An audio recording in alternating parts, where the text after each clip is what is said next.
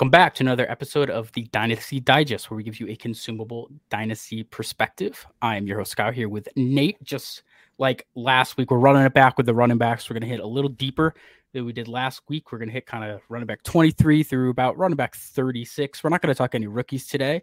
There's a lot of guys who could fall right into this range, depending where they go in the NFL draft, and that'll be contingent on how they do in the combine. So we're not going to try to speculate. We're going to talk about the guys that you're drafting right now or who are already on your teams, and what we think about them. So let's roll the intro.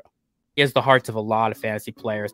I like it a lot, honestly. I'm in for Death, taxes, and the 2022 wide receiver class. I like what you were saying, Skylar. No player is completely untouchable. I think you guys really, I have not really heard this yet. I listen to a lot of pods, and I have not heard this yet. Well done, gentlemen. I'm really impressed. Shout out Spaceman. Just like last week, getting us hyped. I'm waiting for you, Spaceman. You're going to notice that you're the end of the intro. One of these days, you're going to DM me. But without that being said, guys, all of these players we talk about today kind of go between round 9 through 13 of your startup. Truthfully, there's not a whole lot of separation before these guys. There's a lot of holes you can poke. We'll kind of paint some things we like, some things we don't like about these players. You could realistically even call this one ginormous tier. So we kind of separated these guys based on groupings of, a lot of similarities. So that being said, we're going to start here, running back 23. A lot of you guys were disappointed he didn't make the end of the last video. And that's Miles Sanders, who's 26 years old. Is going into free agency. He was the running back 13 in 2022. Kind of started strong, was one of the early backs that impressed, returned really good on where people were taking him, especially in their redraft leagues. But he kind of tapered off towards the end of the season. There's the reason Miles Sanders back here, running back 23. It's kind of a combination of what he's given us before this last season and the uncertainty regarding whether or not he's going to come back to Philadelphia. It's really tough to say if they will prioritize him as a signing. With Philadelphia still being one of the teams in the playoffs, it's really tough to say what direction they're going to look to take. Miles Sanders has always been an efficient runner, between the 20s, but he's had a limited touchdown rate his whole entire career. He managed to grab 11 this past year, which is what kind of boosted him early on. But he still only finished, high-end RB2. I think that kind of shows his limited ceiling. He's decreased every single season in the NFL in his target totals. On average, he's losing 25% every single season. He had a 59% decrease in total from 2019 as a rookie versus his last year, 2022. So even though he came up in touchdowns, the limited targets really puts a cap on Miles Sanders, and thus it's really tough to value him more than kind of that early second range of player. Everyone we named today, no one here I would spend a raw first for. Miles Sanders is the first name in that list. He could potentially take a team-friendly deal, but it's a really good RB class. It's a really good free agent pool. They're losing Boston Scott as well. Maybe they bring him back. He plays well in division. I know he's the giant killer, they like to call him. But they still got Kenneth Gainwell, Brooks. They just re-signed to a future. They've Trey Sermon for whatever reason on there. So potentially they bring him back, but I think he's relatively limited anyway. They do have 2 firsts in this class, so maybe they hear the buzz of Jerry liking Bijan and they make a statement type pick there, but I would be surprised. They did get that pick basically for Jahan Dotson, who, they moved pick 16 to the Saints, who ended up shipping it out to Washington when they aggressively moved up for Chris Olave. They got it. So for pick 16, they end up getting the 10th overall pick in this upcoming class, a second to third. I'd say that's pretty shrewd business, but that's Miles Sanders. I don't really have much more to say. You have any comments on Miles Sanders here, Nate? Yeah, I think when we get into this tier and starting with Sanders, it's really about the uncertainty with a lot of these guys. Like, I like Miles Sanders. I think he's a talented back. Like you're saying, the targets have gone away, the receptions have gone away, which really limits his ceiling. And then you have all this uncertainty about where he's actually going to play football next year. And I think Philadelphia, as a pretty shrewd organization, either he'll come back on a really team-friendly deal, or else they'll just look to this draft class and they'll find a guy there who can fulfill a similar role for them. I don't think they're going to feel the need to really overpay Sanders and make him a focal point of the offense when they've got such stars on that offense already. So yeah, Sanders, I don't think he's going to be a guy who like finds a bell cow role elsewhere. So you're kind of left thinking that this may have been his best season that we just got here. Sad to say, he had so much promise coming into the league. A lot of people are so excited for Miles Sanders, but this might just be the best we saw. Talking about the best we've seen, Nate, you want to roll into running back 24? Yeah, number 24 is going to be Alvin Kamara for us, 28 years old to start next year. He was the running back 17 this past year. Another reason keeping him down here is this looming suspension. We don't know what it might be, dating back to that altercation he had this past offseason. Nothing came of it during this season, but we might see something come through for the upcoming season. He does have a contract going through 2026. He's definitely not going to get cut this year. He's got $19 million dead cap. This offseason, next offseason goes down to $9 million dead cap. You can make your own judgments about whether that's likely at that point, but almost certainly I think he'll be cut before 2025, $4 million dead cap there versus a $27 million cap hit.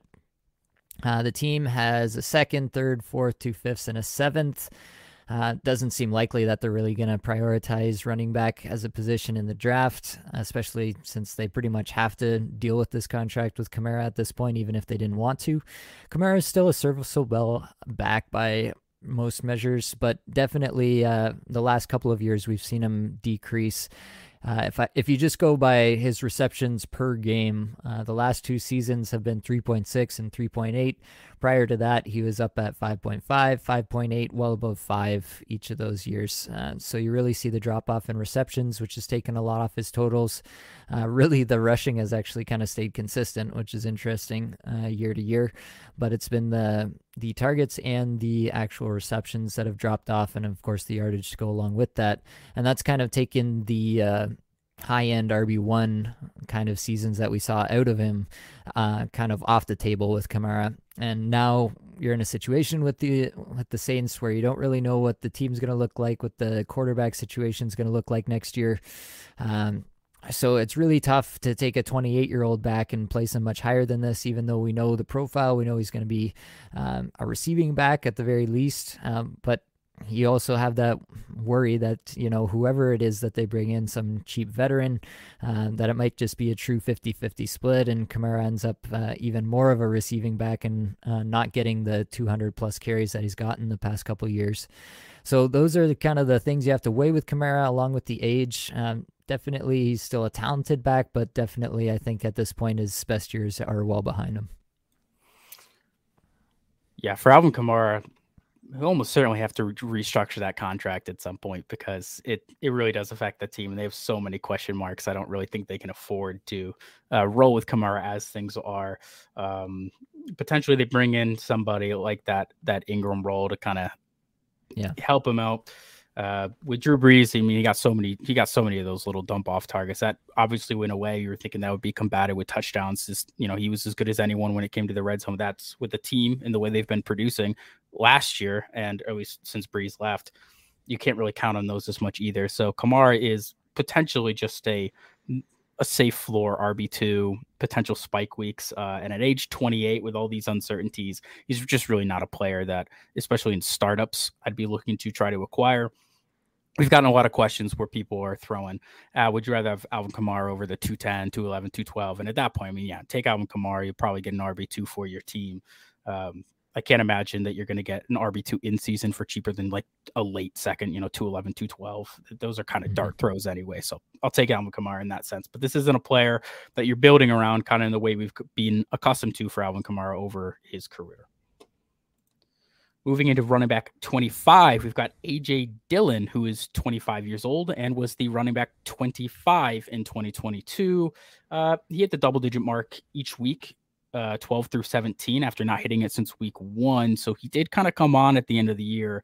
But there's so much uncertainty with this team as well. That's kind of the the motif of this episode here. We don't know what's going on with Aaron Rodgers. He's not going to let us know until last minute. Dude loves to just pick up this attention. He'll ride it till right into the beginning of next season. And the prayer for AJ Dillon has been, well, once Aaron Jones is out of the picture, this guy's going to get the lion's share. He's a big boy, 250 pounds. He's just going to get a full workload, and the moon is the ceiling for this guy. And I don't know if that window for him to shine is really going to come to fruition. I think his time's running thin a little bit. He is, between the age and his contract, he could be leaving Green Bay kind of at the same time Aaron Jones is. So these two could just be tied together for pretty much the entirety of AJ Dillon's NFL career. This is probably just who he is as well, a fringe RB2. I mean, 2 seasons in a row where he finished right around that running back 24 mark. Green Bay, they have a first, second, third, fourth, fifth, 3/7. Pretty standard looking draft there. It's Dillon, Goodson, Taylor under contract, Aaron Jones for 1 more year, most likely. So there's a lot of reasons to be nervous for AJ. I think you're relatively limited if you're building around this guy. Again, I'll take him. He's right in that range with the early second. A lot of these running backs for this upcoming class where you're just hoping the situation falls correctly for him. Certainly he's got the size that the NFL likes. And you see a lot of those weeks where he gets 15 plus carries, but without the receptions, without the team succeeding for him to get some touchdowns, wavering efficiency as we've seen, he is pretty darn limited. That being said, we'll roll right into his counterpart for running back 26, Nate. Yeah, his counterpart, obviously Aaron Jones, going to be 28 for the next season, was the 2022 RB8. As always, it seems like with Aaron Jones year after year, you add all the stats up at the end of the year and he ends up as a back-end RB1. It's just like clockwork at this point. Does have a contract through 2026. Would be, if he was cut this year, it would be for a 9.6 mil dead cap. Likely sticks another year with Rodgers if Rodgers does stay. And he could be cut in 2024 for 5.6 mil dead cap. Yeah, it's a little bit more of a toss-up after that season. I think at this point you're valuing Aaron Jones as a 1-season asset, basically. You're hoping that you get the 1 season again with Rodgers in town, and then beyond that, anything that he gives you is basically gravy. But as far as valuing him and what you expect him to give your dynasty squad, you're just hoping that he gives you one more solid year. I think Aaron Jones, it's pretty hard to say that he's not going to do something similar again, depending on that situation with Rodgers, right? If everything stays the same around him, then it's hard to see why he wouldn't. You can say another year older, so there's, add whatever percentage injury risk you want to, or just end of the career slowdown risk. Like, what is that, 10, 15% you want to add that this might be the year that he just drops off completely.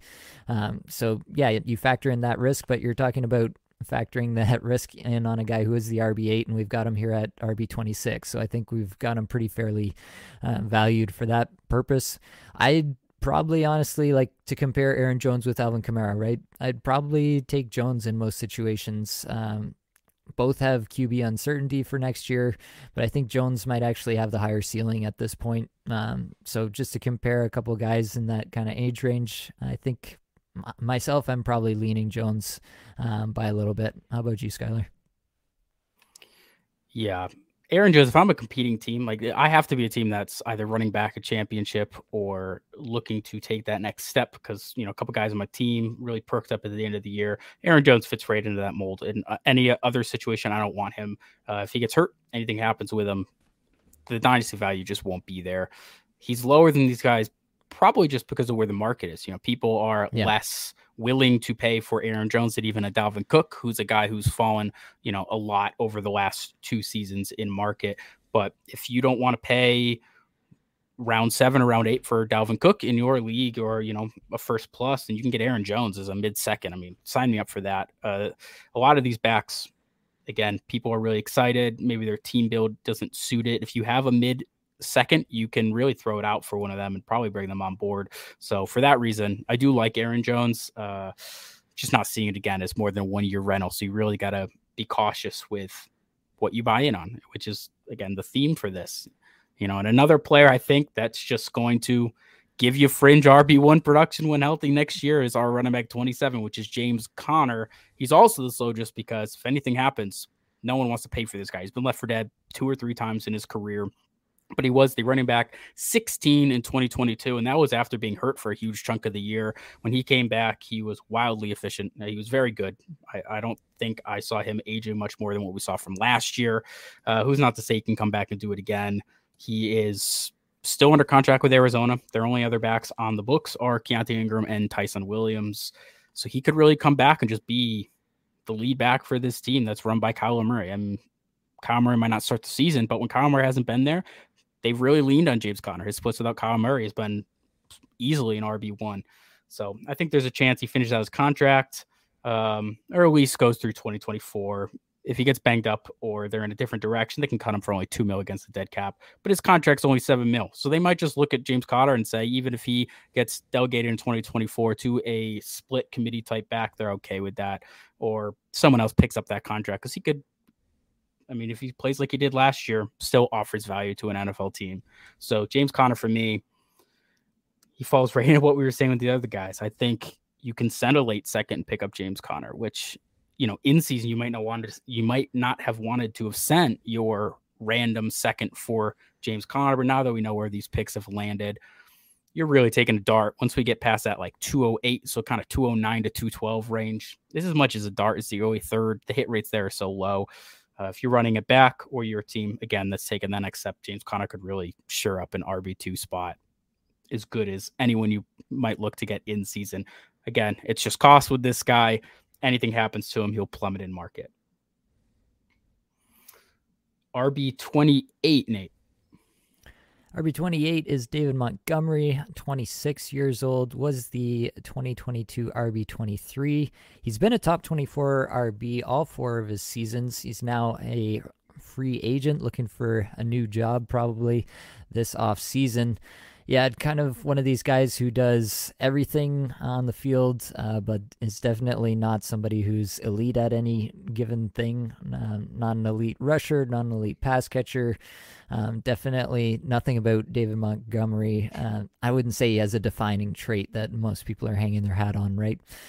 He did finish as the RB4 in 2020, which may still be sticking in some people's minds, but it was really a perfect storm that year. He had a huge target share, completely commanded that backfield, worst rushing division in football. Nick Foles came in at QB, and other than that one stretch of play that year that really propelled him to that status, he's been very limited, and you haven't seen that kind of week-to-week ceiling that he exhibited that year. There's a lot of uncertainty, obviously, with the free agency and where he might end up. I don't see this guy ending up as a bell cow once again anywhere. You could argue that he wasn't really a bell cow this past year, 201 carries in 16 games played. So he wasn't definitely, I think, Khalil Herbert ate into some of his share this year, and for good reason, because Herbert's a good player. So where's he going to go next year is obviously going to play a huge factor into where we value him. I was just thinking this might be another guy that a team like Denver, who has Javonte as the back that they want to give the ball to the most, but they also need somebody who's going to probably, carry the load for the first 8 games of the season as Javonte comes back from his injury. This could be the kind of guy where they give him a 2 or 3 year deal.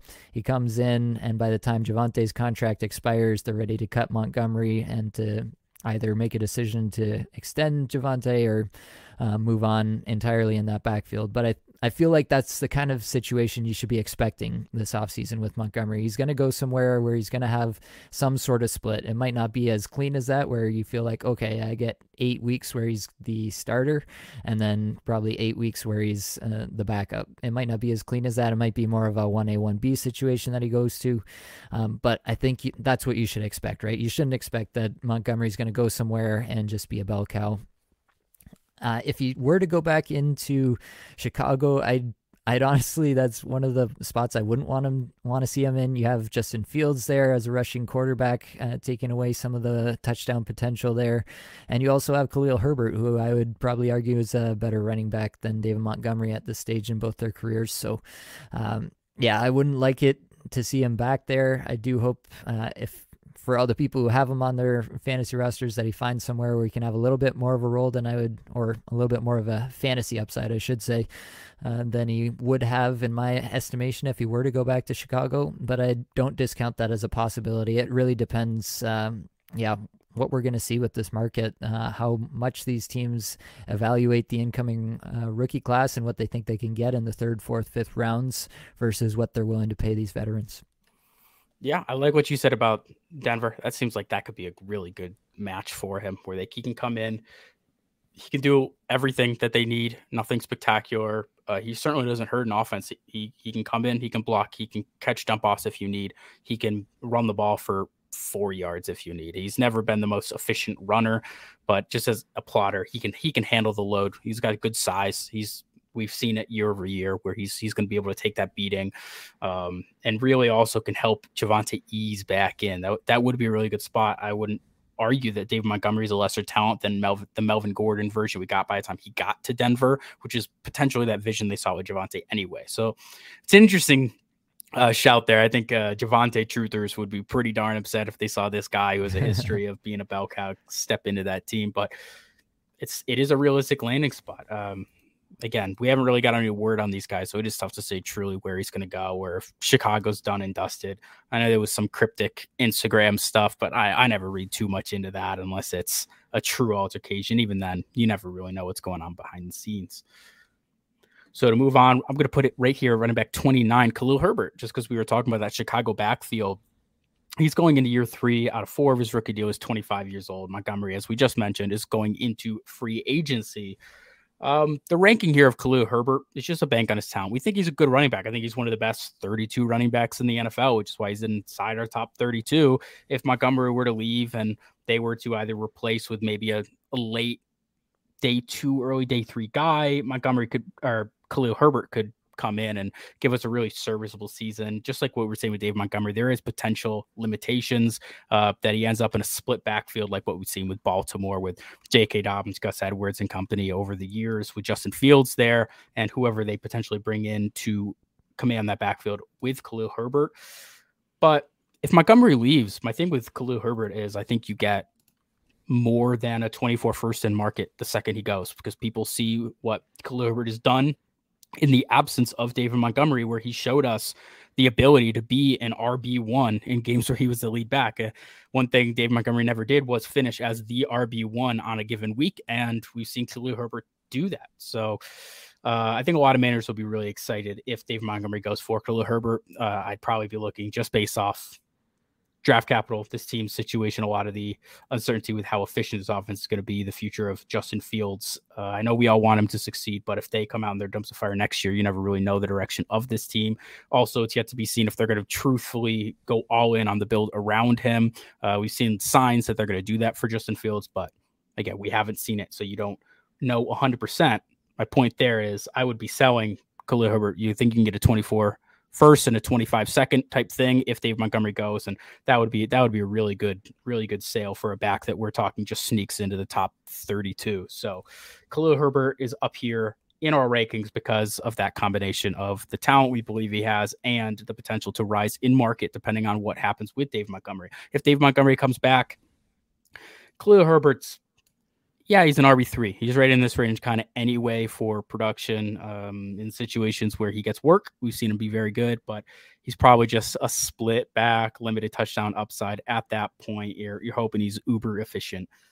So there will be limitations if Montgomery comes back, which is why we're not more aggressive on Khalil Herbert, shoving him as high as we had in the last video with guys like Rachaad White or J.K. Dobbins kind of sneaking into the top 20.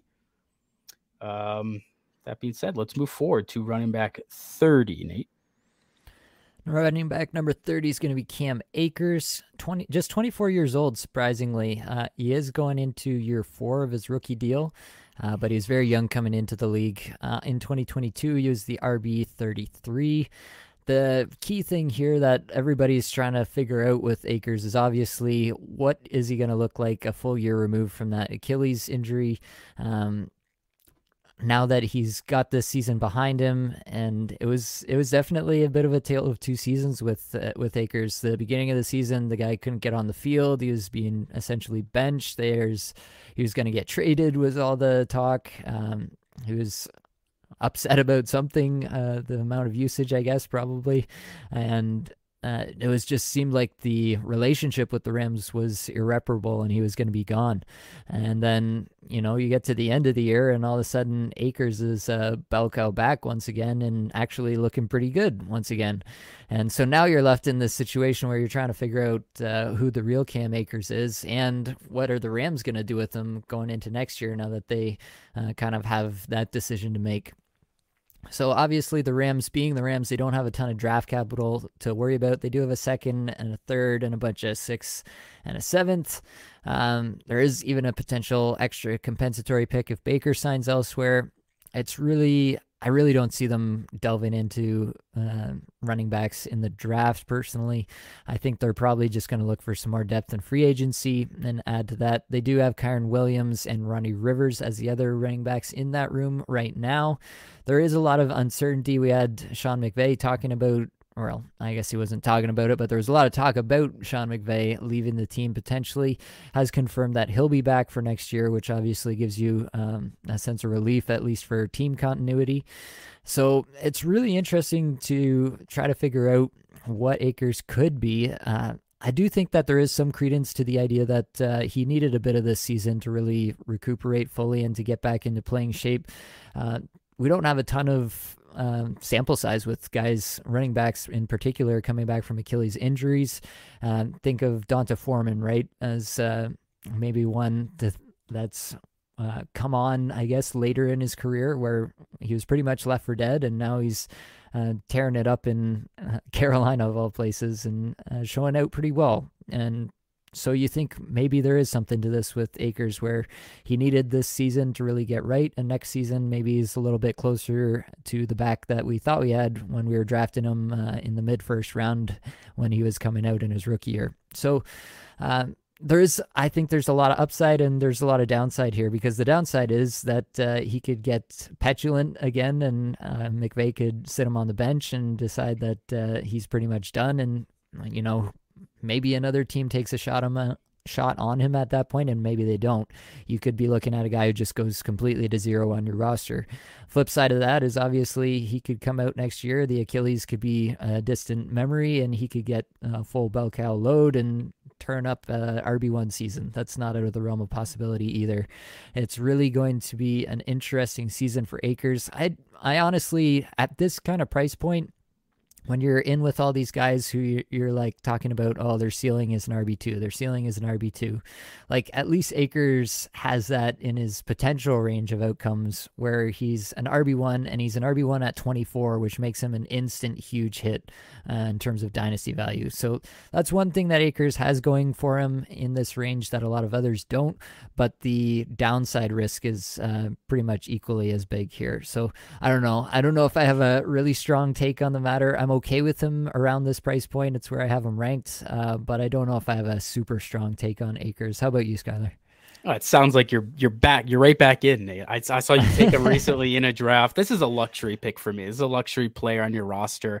The only way I am bringing Cam Akers into my team is if I am in a startup and I trade it back and have a plethora of picks in rounds 9 through 13 that we're talking about here. Or, I'm a team that just won a title. I have great depth, 4 or 5 backs deep, a bunch of wide receivers and a bunch of picks. And I'm just willing to take that stab because, as Nate said, with the age, if he comes out and shows out the way D'Onta Foreman did over the last 2 years, you're immediately getting a good ROI just based on his age. He's got the back foot to himself as of now. I would expect him to bring something in free agency. Hopefully for his dynasty's sake, it's not like a Damian Harris. Instead, it's more of a lesser name. It was very interesting, the whole Darrell Henderson Jr. situation, where when we had all this talk going on with Cam Akers and Henderson, who's been okay, serviceable at worst, got removed from the team, was cut, didn't really find a home thereafter. It was very intriguing. That could tell you something about the future for Cam Akers, him coming on at the end of the year. Who knew it would just take Baker Mayfield to get him really rolling? But with McVay coming back, familiarity with the system, it's not horrible at this price point. I just, again, as I said, it's a luxury pick. If I'm bringing Cam Akers onto my team, I got to be okay with him going to 0, right? This is, I tell people when they go and they gamble, okay, you got to be, if you're betting $100 on a game, you got to be cool losing $100. There's no, well, I've got this process, I'm trying to win money. No, you got to look at it where you're comfortable losing 100% of what you invest. And that's how I look at Cam Akers. He is a gamble. You have to be okay with just him going to 0 if it doesn't pan out. So that's where he falls. But RB30, it's certainly a much better point to buy in. People had the same excitement last year, but they were taking him rounds, 6 through 8 of the startup. Now he's going, past that, as we said, in this 9 to 13 range. That's much more appropriate for the type of gamble that he is. I don't ever expect him to jump up above that round 6 mark in value just with the Achilles alone, nor do I personally have a lot of confidence in his ability to sustain a workload over time. Even at Deontay Foreman has been limited, had a little bit of waves in his success. And there's been no other name that we've really seen with an Achilles injury at the running back position come in and even do what Deontay Foreman has done. So I have my reservations. I'm really apprehensive on Cam Akers. I will tell a lot of people the market will not be kind to this player if he comes out week 1 or week 2 and does not have 20 carries, 80 yards, maybe a touchdown, because they've been completely off him at points, all in at other points. These are the types of players that really scare me. A lot of people who are coming to us in our Discord, in the description below, all season we're saying, how do I sell Cam Akers? What do I sell Cam Akers for? How do I get rid of Cam Akers? And they really couldn't. People couldn't even get a second for Cam Akers last year. And now that you have him in a range of the draft where people are taking late first, early second, this could be your chance to get out on Cam Akers as well. If you're one of these teams where he was a focal point and you couldn't sell him for a second, I would take that early second right now and probably run away with it, because they said, I only want him if it's a luxury. If your depth is scarce, so you were building around Cam Akers, I think you just take this resurgence in market and you wipe your hands clean and re-roll with maybe another back who it doesn't have an Achilles in the rearview mirror. Okay, next guy, Tyler Algier. As Tyler Orgizky with us likes to say, elite first name, age 23. He was the running back 27 in 2022, going into his second year in the NFL. He had 1,000 yards as a rookie, which is very impressive. Went a little under the radar, to be honest. Took him a while to get going with this team. He didn't really get worked in until Cordero Patterson went out. But I think it's important to note that when Cordero Patterson came back into the team, Tyler Algier took over this job. It was a clear split for a while. Then once Patterson got to 100%, they went into their bye week and they came out. Tyler Algier took everything, and he had 79 attempts for 431 yards, 2 touchdowns, only 7 targets. That was the running back 5 in that stretch. I don't think a lot of people realize just how good Tyler Algier was, especially when it mattered for your team. I would like to see more passing work. I saw flashes of James Conner just without those targets, which is the only thing keeping me from banging the drum for Tyler Algier as a top 24 back, which market probably has him there just because of his age, 23, but I'm not as bullish because of how strong I think this class is. He does have round 5 draft capital, so day 3 back. The history of day 3 backs getting replaced, even after good rookie years, is super high. He didn't really have much to compete with on this team. Cordero Patterson obviously wasn't the Cordero Patterson we saw in recent years when he really came into form. There are no other backs worth noting on that roster. Everyone who was there at least is there going into next year. So potentially he has the same situation, which could be great, but I would really like to see what they do in the draft. They have a 1st, 2nd, 3rd, 2 4ths, 5th, 3 7ths. Wouldn't surprise me to see them spend one of those 4ths or maybe a 3rd on a running back to come in. The head coach here loves running backs. He loves to run the football. So you never know if he wants to just bring in another body. Tyler Algier, at least he's got that NFL body. I mean, that's what we loved about him coming into the league. We said that late 2nd, early 3rd, which is a good spot to bank on. 5'11", 220, relatively effective at BYU. So I really like Tyler Algier. I mean, this is a guy you can get as kind of a low risk toss into a deal, sweetener. As we said, something like that mid 2nd to late 2nd. I'm totally cool buying in on Tyler Algier there. I'm just not getting too excited. I'm not looking and saying this is a 23-year-old back with 1,000 yards. Why wouldn't I go spend that 110 to 202 range on him, bring him into my team as a top 24 back because of all those uncertainties with the draft capital? the lack of receiving work. A team that was the most run heavy in the league, that could always change if they bring in a different quarterback and they really try to utilize Drake London, or they bring in another wide receiver to help. They'll have Kyle Pitts coming back off the IR as well. It's important to note he wasn't a part of the team when Tyler Algier really popped off. So it's a bad football team, a lot of question marks. They're in a transition period for the franchise. Those are the only reasons Tyler Algier isn't higher. But one guy who's pretty similar, but slightly better draft capital is running back 32. Who are we talking about, Nate? Yeah, that's going to be Brian Robinson Jr. He is going to be 24 years old going into next season, was the 2022 running back 41. So obviously going into year 2 of 4 in his rookie deal, played around half of snaps in most games, but in terms of the carries, he was definitely the primary ball carrying back in Washington when he was playing. Definitely not a guy who saw a lot of targets. It was, quite limited. Only saw 12 targets in his 12 games. They definitely gave those targets more to McKissick and Antonio Gibson in that backfield. And I really don't see a reason why that would change moving forward. He is definitely one of these guys who's built for the NFL. Big body, big thumper inside, something that all these old school coaches love. He was decent, I guess you could say, especially towards the back end of the season. It's definitely more on workload rather than efficiency. But again, this is a situation that I don't know is going to change a whole lot going into next year. They have 3 backs there in Robinson, McKissick, and Gibson that are good enough that you're probably not going to invest into anything significant to change anything about that backfield remarkably. So I kind of feel like we're looking at a pretty similar situation.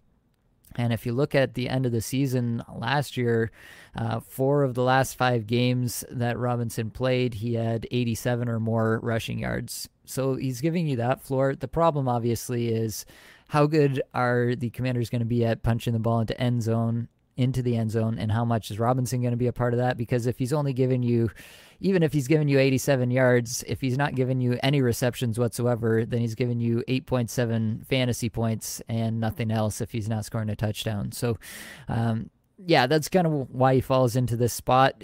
There's really just no reason to expect him to change from what he was this past year, I guess you could say.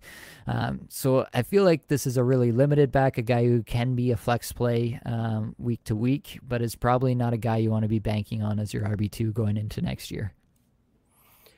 Yeah, the buy point here for Brian Robinson is if you had a guy like we were talking previously in part 1 of this series for running backs like Ramondre Stevenson, Dalvin Cook, maybe Tony Pollard, if you can move off of one of those guys, pick up Tyler Algier or Brian Robinson and then get a pick between 110 and kind of 203 in this upcoming class, that's a good tear down move because you could get a shot at potentially a running back who could be as good as anyone involved in the deal. And then you get the production of Brian Robinson that is limited, but it's a guy you can slot into your lineup. As Nate said, this is strictly a workload type player, probably him and Tyler Algier rather than necessarily talent. And we don't really invest in backs that aren't the most talented above a premium. If you can get in cheaper, totally cool with that. You need guys, people forget sometimes you need guys to actually play in your lineup when you're trying to win in fantasy football. And these guys fill that role rather nicely. I'm just not being overly aggressive because of the age factor or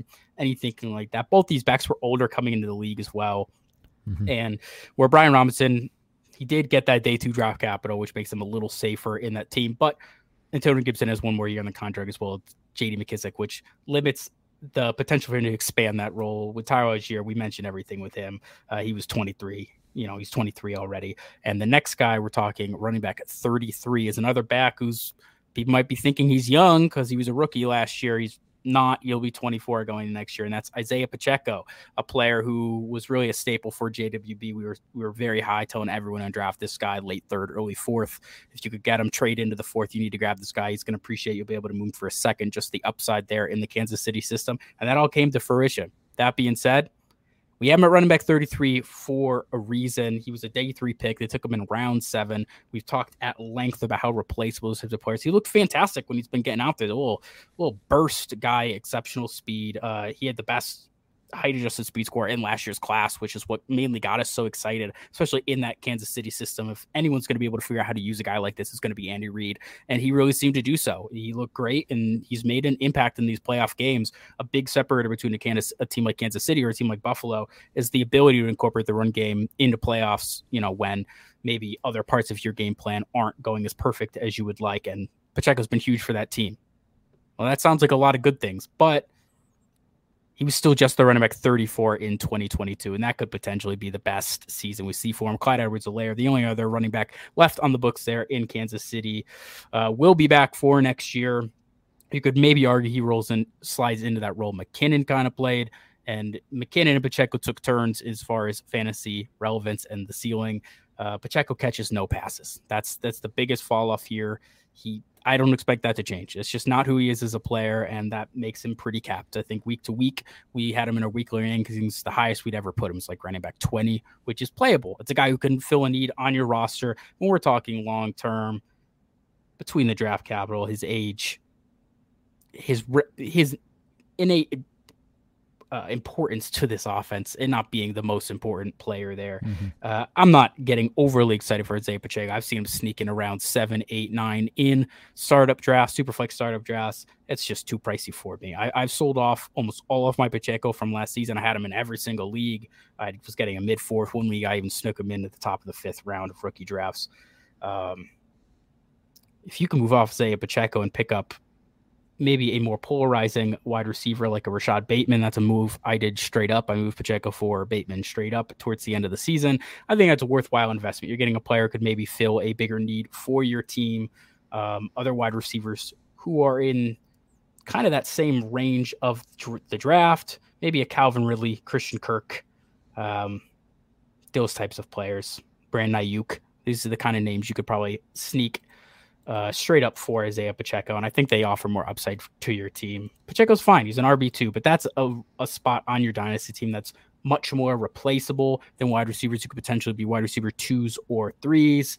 And this is a really good time to sell Isaiah Pacheco, especially if Kansas City goes to the Super Bowl, maybe scores a touchdown. It's a great story for Pacheco, but with the limitations, there's just other players. There's other players in that range I'm going for. Thank you for Pacheco for what you did. We'll take our ROI, but I'm not in love with the new costs. We were talking pre-recording. One of the hardest things to do when you're really high on a guy is know when to get out, because you kind of want to ride it as your personal darling. Tell everyone, well, I was in on this guy first. But just because you loved him last year doesn't mean you love him this year. Even though I'm rooting for the player, I think he's a fine player. It's all about cost, and the new cost for Isaiah Pacheco is too heavy for me. How do you feel about Pacheco, Nate? Yeah, I'm pretty much exactly in line with what you're saying. Very similar to you. I had a lot of Pacheco. Wherever I've been able to get out at a decent cost, basically once a lot of these running backs, and we'll talk about this, I'm sure, when we get into the 2023 running back class, is the reason that you prioritize these running backs late in these rookie drafts is because as soon as they get a little hit like this, then they're instantly worth a second to somebody in your league, and you can turn around that ROI so fast. And Pacheco is just the latest example of that to me. Not a guy who I really think has potential to take over a more significant role at any point. I think they'll always have another back to kind of handle pass pro and to handle most of the passing down work as well. Definitely an exciting player, and that's part of it too with Pacheco, right, is that he looks exciting on the field. He looks like he's going 100 miles an hour even when he's not.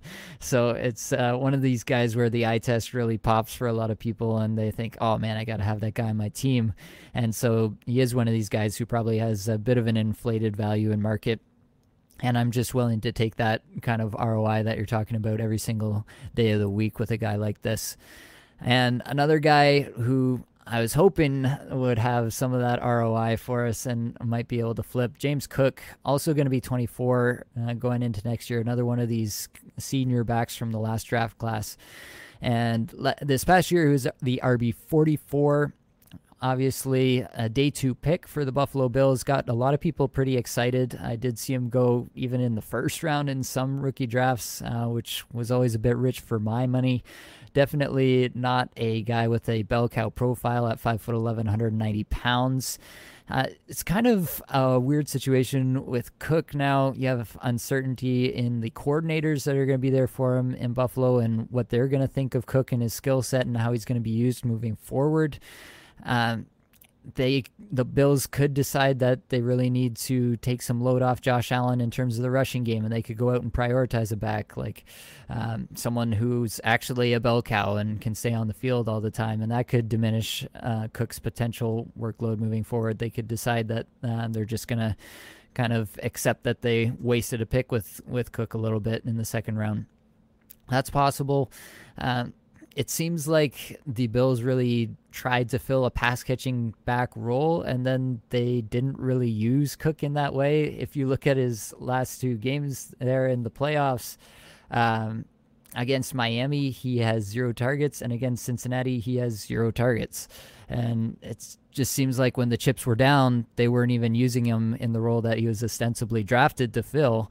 So it's really confusing what the team is really thinking about James Cook at this point. It's a player that I really wasn't into at cost at any point throughout this process.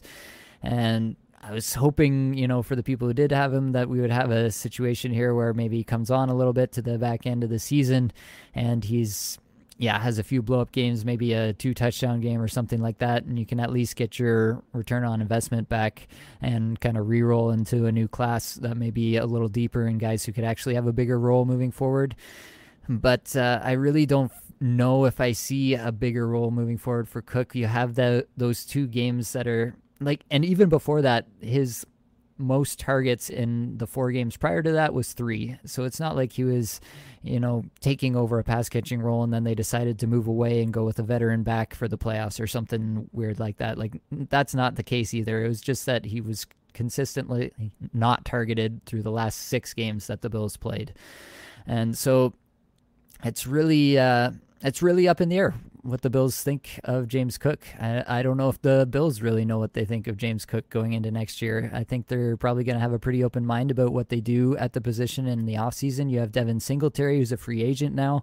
I think and for my money anyway, we'll get your opinion. Skylar, you're obviously more tuned into the team, but in my opinion, if I was running that team, I'd let Singletary go and I'd be looking for someone who's a little bit more of a complete back and try to get someone in who could fulfill a more, every down role consistently for them in all facets of the game. That would be my take on the situation, but definitely we got to go to the FF Buffalo himself and find out what exactly is going on with this backfield. What do you think, Skylar? I had always thought that they were going to bring Devin Singletary back, kind of re-roll with what they had been doing, but with how displeased everyone around the organization seems to be with the way they fizzled out in the playoffs, there could be a lot of things shaken up potentially going into next season. I saw something, it was first-year play callers hadn't made a Super Bowl in 30 years. So bring, Ken Dorsey, I know they like for the culture to elevate guys in-house, but bringing a guy in potentially your only Super Bowl window you have seen for a while and could see for a while as a first-year play caller, bringing him in was a questionable decision. I think a lot of people were reflecting. He could be on his way out. He was interviewing for jobs before that game. We'll see if those stick. Maybe he stays with the team. They don't try to completely burn it down, but early talks are that he lost a lot of people around the organization, both coordinators for this team. I would expect McDermott and Bean to stay running at the top, but potentially they bring guys to shake it up. And that could affect a lot of things with all sorts of aspects of Buffalo football. Devin Singletary could absolutely be on his way out. I think he's a pretty limited first, second down back. I don't know what that means for James Cook. I would expect them to, as Nate said, bring in somebody who can handle more of a full load. Even if it is Singletary who just stays in and they keep things as is, where have those targets been for James Cook? They're using him as a change of pace back, not even as a patch catching back. And the upside for me is really limited with James Cook. At running back 34, we are well below consensus on James Cook, but that's kind of been the theme for his entire career for us. JWB, we had him as a mid-second round pick in last year's draft class when a lot of people had him shoved up to the late first. And him being a mid-second for us was strictly because of how weak the depth in the draft class was. We were telling anyone who took him to try to ship him for a 24 first with the excitement around him. Nate did that in a couple spots, and I bet he's pretty darn pleased with himself right now. The BMI, it's like a 27, 28. The hit rate of guys at that BMI to come in and end up being workload backs are far and few in between. I think we're talking only a handful of guys, maybe with Jamal Charles, Christian McCaffrey. The list doesn't go much past those two names. James Cook certainly isn't those players. They had much more complete profiles than a James Cook. I do agree Buffalo will see this probably as a wasted pick, especially with deficiencies all around the field. They have a lot of question marks with the team. Probably their 6 best playmakers on defense. You've got 3 or 4 of them coming off significant injuries, 2 of them up for contracts, and then Milano left over. A lot of the defensive line pressures they've gotten, a lot of the guys they brought into pressure haven't been there. They couldn't get to Joe Burrow without a line. And on offense, I think they very clearly need an actual second weapon than Gabe Davis. I think Gabe Davis is fine, but as probably a wide receiver 4 for your team, a guy who can rotate in as the second outside wide receiver time to time. He was just too inconsistent this year. His hands were kind of all over the place. I like him. He's good at a bunch of things, not great at anything. And when you're leaning on him, McKenzie, Shakir Crowder, Dawson Knox as the second options behind Stephon Diggs, you'll find games where when the team's focus on Diggs exclusively, you're left with nothing except Josh trying to run the ball. And that's what they did in this game. When they needed to get a run game going, it was Josh running 3-4 times in a row. And when he's going to be your team's lead rusher, what is left for James Cook, who's not even catching passes? I'm completely out on this player. And James Cook, I'm still seeing him go around 8-9. People saw a couple exciting runs at the end of the year because he is fast. I mean, those runs are always going to happen with a guy with his speed. I'm taking that and trying to move on. I'm re-rolling the dice. You can get in late first, early second. Probably tough to get a first just because you see that number 1. People are going to be a little more hesitant. But if you can get into the early first, even the mid first, I'm cool re-rolling the running back here. I don't think James Cook is going to be a player to build around. So I am out on James Cook just like Nate. Too many red flags. A lot of question marks with the team. Just not interested. All right, guys, we're going to try to roll through these last 2 players we have for you today. These are kind of guys. How much do they have left in the tank? I'll start with Leonard Fournette. He was their running back 11 this last year. He'll be 28 going into next year. Like what we said with James Conner, Aaron Jones, I think a lot of people will be surprised to see that Leonard Fournette was the running back 11 last year. Somehow, he just kind of scraped his way there off volume. He could be cut for less than a $5 million dead cap, but I think he probably stays with that team for one more year. And if he doesn't, he'll go somewhere where he will have some kind of a role, even a split backfield. Certainly, if he stays in Tampa Bay, the trends towards the end of the year were more split between him and Rashad, which is why we have Rashad ranked a lot higher. If he stays in Tampa Bay, the receiving work we've seen from him could be cut into. That's kind of what's always given Leonard Fournette that floor. That's how we snook into the top 12 yet again. It's just a lot of dump off 0-yard targets from a Tom Brady. And we don't know if Tom Brady is going to be there. There's videos of Tom looking at schools in Miami. There's talks of him being the face of Vegas. There's talks all over. Who knows what the heck Tom Brady's going to do? Maybe he retires. But without him there, who knows what that looks like, or those little free dump offs for Leonard Fournette. I think he's down this far. It's probably worth a stab. I mean, if you're talking early third, I think there's people just looking to sell Fournette for anything. Sure, I'll bring him on. But other than that, I'm not looking to acquire this guy in any type of a package. I'm not targeting Leonard Fournette. When we said that early third, it's basically free. You're taking a 10 to 20% dart throw in that range anyway. Leonard Fournette, this is a 1-year rental at best. We said age 28. Will his splits continue to decrease even if he stays in Tampa with Rashad? Kind of like a Zeke Pollard situation. Who knows? A lot of question marks. Leonard Fournette's just not really a player that is too exciting for dynasty fantasy football anymore. He could go to worth next to nothing at any point.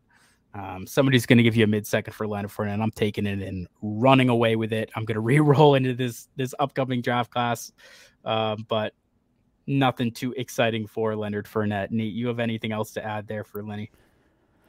Yeah, I think you really should be trying to look across and see if there is something you can get into. Like, for example, if someone is really out on Brandon Cooks, that'd be a player that I'd be willing to move Fournette to get into. Just try to move across positions and try to, reset the opposing manager's brain in that way. If you could turn Leonard Fournette into one of these random tight ends with some kind of upside, like even like a Dawson Knox, Juwan Johnson even, I'd be willing to do something like that. Just take a shot somewhere, right? Find somebody who's actually got some upside. Like you're saying, if it's like for me, it's probably like maybe like a mid-third that I'd be like, okay, I guess I could take on Fournette for that and just see, if Tom's back for one more round, then yeah, maybe Fournette gets his 60, 70 receptions again, and he's an RB2 for me next year.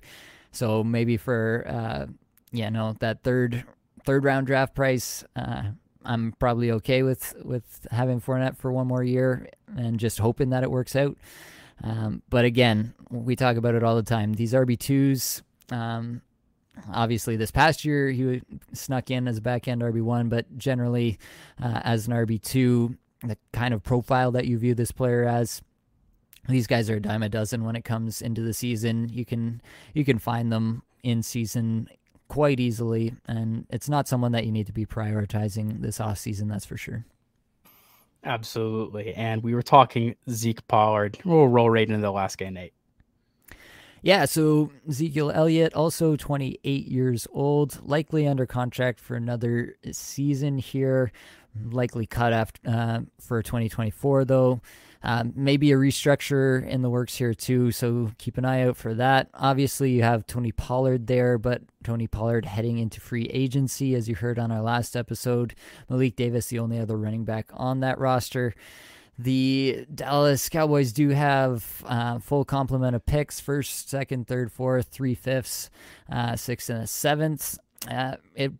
I think, Skylar, you're right on to think that they might be looking to grab another running back here. Obviously, depends what they're doing with Pollard. If they do bring Pollard back, then they might look to target just another late round guy just to have another name in the stable. If they let Pollard go, then I think they'd be much more aggressive in the draft. And it is kind of a Jerry Jones kind of pick, right? A flashy player at an offensive position. You saw them do this with CeeDee Lamb when a lot of people think they didn't need to with Amari Cooper and Michael Gallup in town. They're not afraid to make a big splash if they think there's a player there that will shine well under the lights that are the Dallas Cowboys. So there's a lot of ways that this could go still. I think as long as it's a Zeke Pollard kind of split, I think you'd and most likely anticipate what we saw towards the end of last year and in the playoffs even. I think Zeke is going to get some run once again. He's kind of like a legacy player for them at this point, right? Like until the wheels totally fall off, he's going to get some play. And he's still, he's going to fall into the end zone a bunch of times. They still have a good offense there. I don't expect that to change going into next year. So I do think he's going to float around, your RB2, 3 flex kind of consideration week to week into next year. That's the most likely scenario for him. But obviously at 28 years old, another guy, you're just thinking about what can he give me for next year? Anything beyond that is absolutely gravy. I'm not expecting anything beyond 1 year. So he falls into kind of the same category we're talking about with Fournette, right? Where, if there is a situation where you think he can get out and there's somebody who at least has some upside that you want to take a shot on, someone who might have a chance to appreciate in value, then definitely I'm interested in that. If you're a contending team and, someone comes to you and says, hey, give me a third for Zeke, and, you get an extra flex consideration week to week for next year, that's a good use of a third in my opinion too. So it could go both ways depending on what your team's looking like for next year. That's where I'm at with Zeke. How about you, Skylar? Yeah, it's just funny talking Zeke right after Fournette when the last video we were talking Rashad right after Tony Pollard. The parallels between these two players, it's really interesting, honestly. Both these guys were top 5 draft picks in their respective classes, which is interesting and kind of humorous to look back, just seeing where they're at now in their careers, kind of the tail end here. Yeah, Ezekiel, he's just very, very limited. You're hoping he falls into the end zone. I mean, his touchdown right at the end of the year was ridiculous. He kind of found his niche as this short yardage back touchdown goal line expert, which is crazy when you just look at how much money this guy's made, what they signed him to be back when he signed that extension. Yeah, everything we said with Leonard Fournette recycled here for Ezekiel Elliott as far as what I'm willing to buy in on. He's not a guy I'm looking to target, but if you can toss him in for nothing, sure. Maybe he fills that RB2, 3 flex week-to-week matchup kind of guy, but nothing too crazy. As you mentioned, yeah, with Jerry, it does feel like a Jerry pick. I would love to see the drama if Philadelphia and Dallas has another one of these things where they're like Nate and I in the startup trying to trade up to snipe each other in these drafts. If one of them looks to, if Bijan kind of falls to the late first, or maybe a Jahmyr Gibbs is still there kind of in the middle of the second, maybe one of these two organizations take a stab and try to one up each other, make that flashy signing. But Ezekiel, he offers very little to your fantasy team at this point. That's why he's all the way back here at running back 36. Before we close out here, I just want to give a quick little shout out to the next couple names. People might be like, well, where were they? Antonio Gibson, Elijah Mitchell, Devin Singletary, Jamal Williams. Those are probably close out our 40 pre-rookies. Everything past that, really, dude, it depends how this draft goes, where free agency lands. Everyone else is kind of question marks. The thing that separates 90% of running backs in the NFL, Nate always loves to bring it up, it's just opportunity. So everyone beyond running back 40 just kind of comes into what opportunity we're getting. You could have somebody like a Deonta Foreman who falls in a run heavy team, kind of a clear back, and he offers a lot more value to your winning roster than he actually does in market. Even though he's beyond 40, he was much more valuable in your lineup this last year in certain periods of the season. So AG and Mitchell, kind of their value spike is contingent on Brian Robinson, Christian McCaffrey health. Both those guys are contract through 2023, so nothing's really going to change for them unless there is an injury. If someone gets hurt, they're going to be worth obviously a lot more. Maybe that's your time to either use them or sell them. Singletary and Jamal Williams are just committee backs. They're going to be first, second down kind of grinders. Singletary could fall more into a first down row where Jamal's that, like, strictly what we were saying with Zeke, that short yardage guy, that touchdown expert. Both are free agents. They could more than likely go back to their teams. Of course, that could always change. They're low floor, low ceiling guys. They'll see roles at their respective clubs wherever they land. But as we said, not much upside. So that closes out our top 36, or I guess you could say top 40 kind of running backs here early off season. If you guys stuck with us, really, thank you so much. You can like, subscribe. It's really important, in my opinion, to reset your positional tiers, which is why we've been doing this. We've gotten through, obviously, quarterback and running back now at this time of the year, because a lot of people are kind of slow to adjust or to look at it kind of with a lens towards the future, just kind of seeing where guys finished or maybe age. And there's a lot more nuance to that. If you guys have any questions or we got anything wrong in here, honestly, go down, put it in the comments, or come into the Discord. We can have a conversation about it. Discord is in the description. I know, like, one example in the last video, I said now she's 26. He's 25 going into next season. We got these notes, so many numbers.